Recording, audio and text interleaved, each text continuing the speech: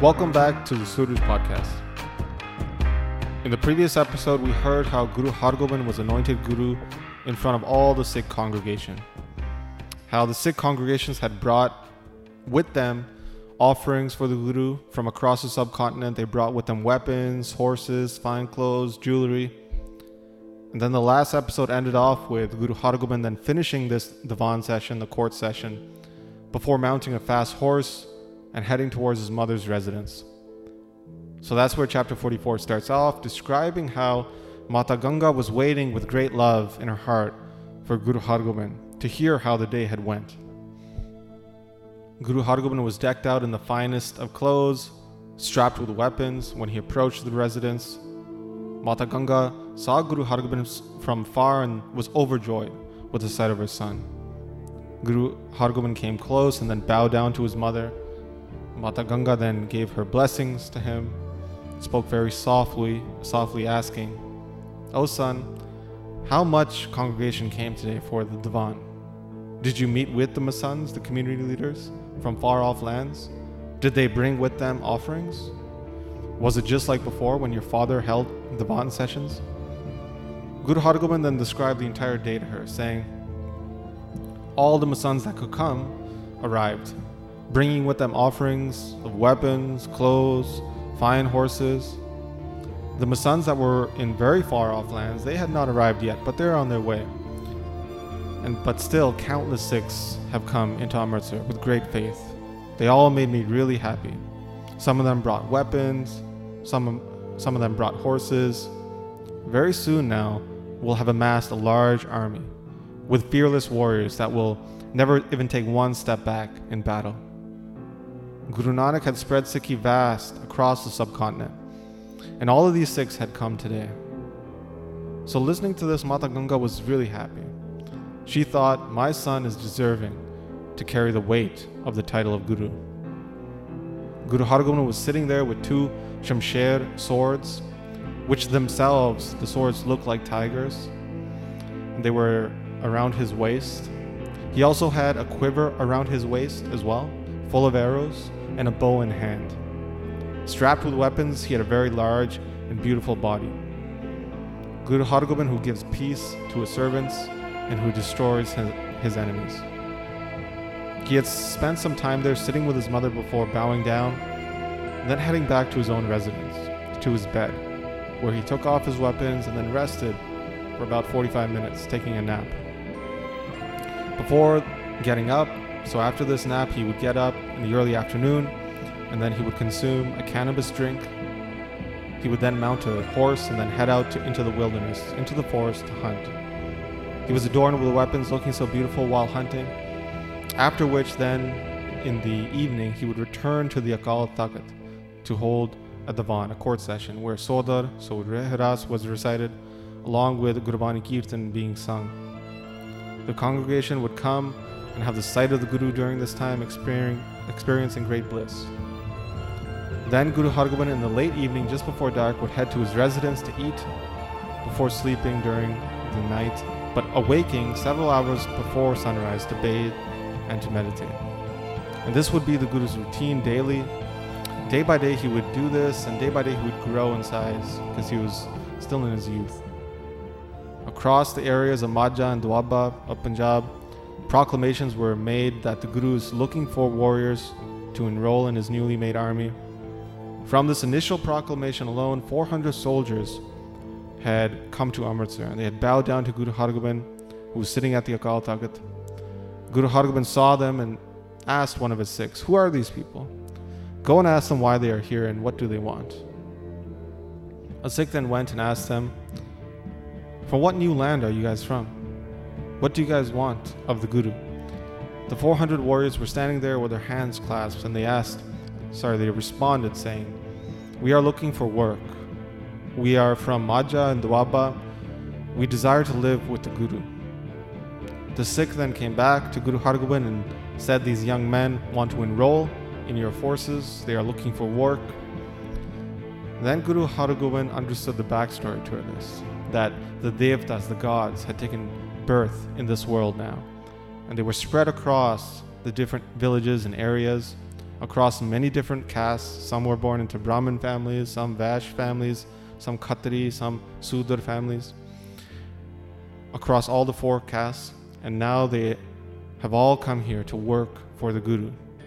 They understand that they will be blessed in working for the Guru and fighting for the Guru, destroying the Turks and waging great war. So Guru Hargobind then made a proclamation to his Sikhs that they should all be enrolled. Enroll them all and feed them from the communal kitchen.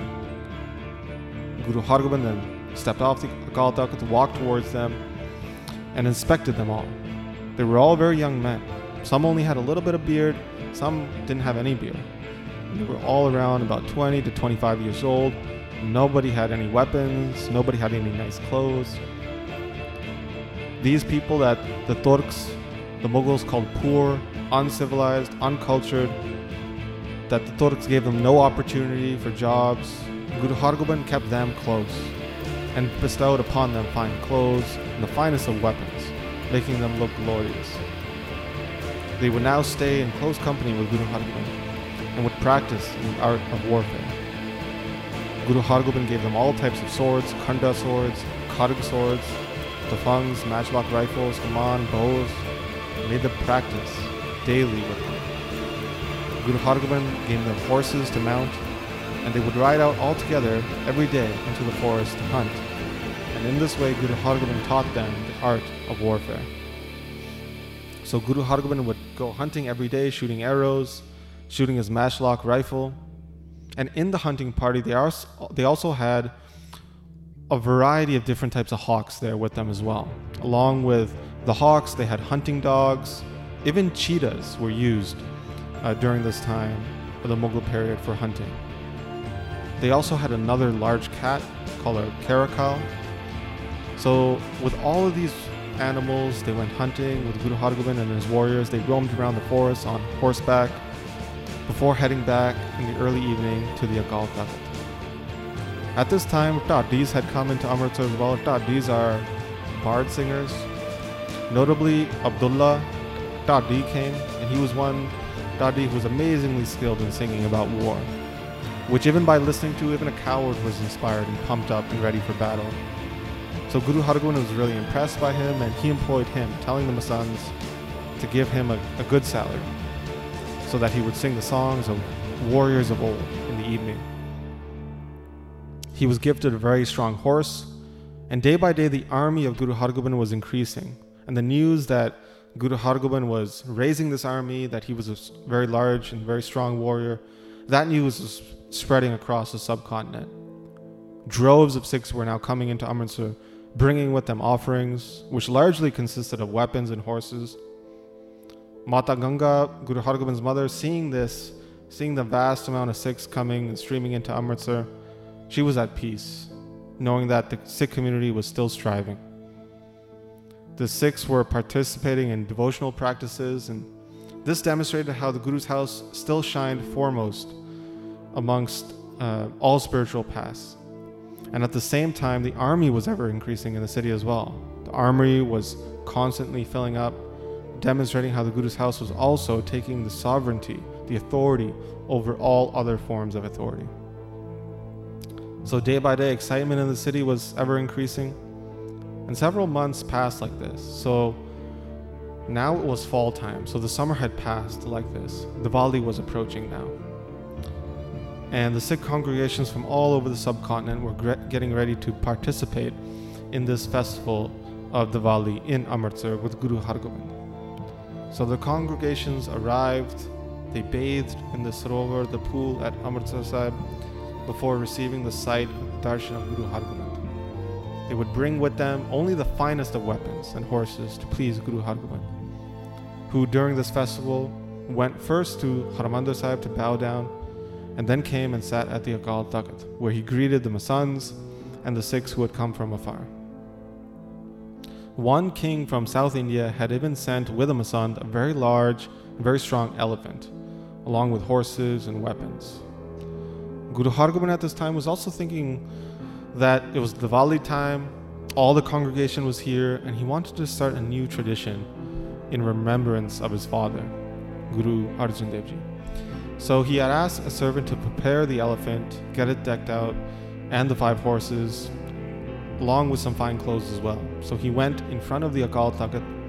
He took a Hukamnama from the Pothi Sahib, the Guru Granth Sahib. Bhai Gurdas performed this ceremony. Guru Hargobind then did a Ardas, remembering the names of the previous 5 gurus. He then gifted this elephant to Abdullah, the Dadi singer. And then Guru Hargobind then went into Harmandir Sahib, took the rest of the donations, the 5 horses, and the fine clothes, and he gave it to those serving and performing Kirtan there. Guru Hargobind then came back, addressed the Sangat, the congregation, saying that the Sikhs should follow this tradition now, that after the passing of a family member, they should donate to the house of the Guru. Whoever follows this tradition to the fullest extent of their abilities will be blessed. And the ones who had passed in their family, they will be supported in the afterlife. Any sins that they had committed will be forgiven. So in this manner, Guru Hargobind gave out charity to his Sikhs while thinking with great love about his late father. All the Sikhs saw this and praised the Guru, understanding him to be a great warrior who was assembling a massive army. And this is how chapter 44 concludes. In the next chapter, we'll hear how Guru Hargobind is training up his army, how he hunts in the forest, along with a very vivid description of Guru Hargobind's youthful body. So that's what we'll pick up next time. But as always, we would like to thank those who have been supporting the podcast through the Mangalacharan Patreon page.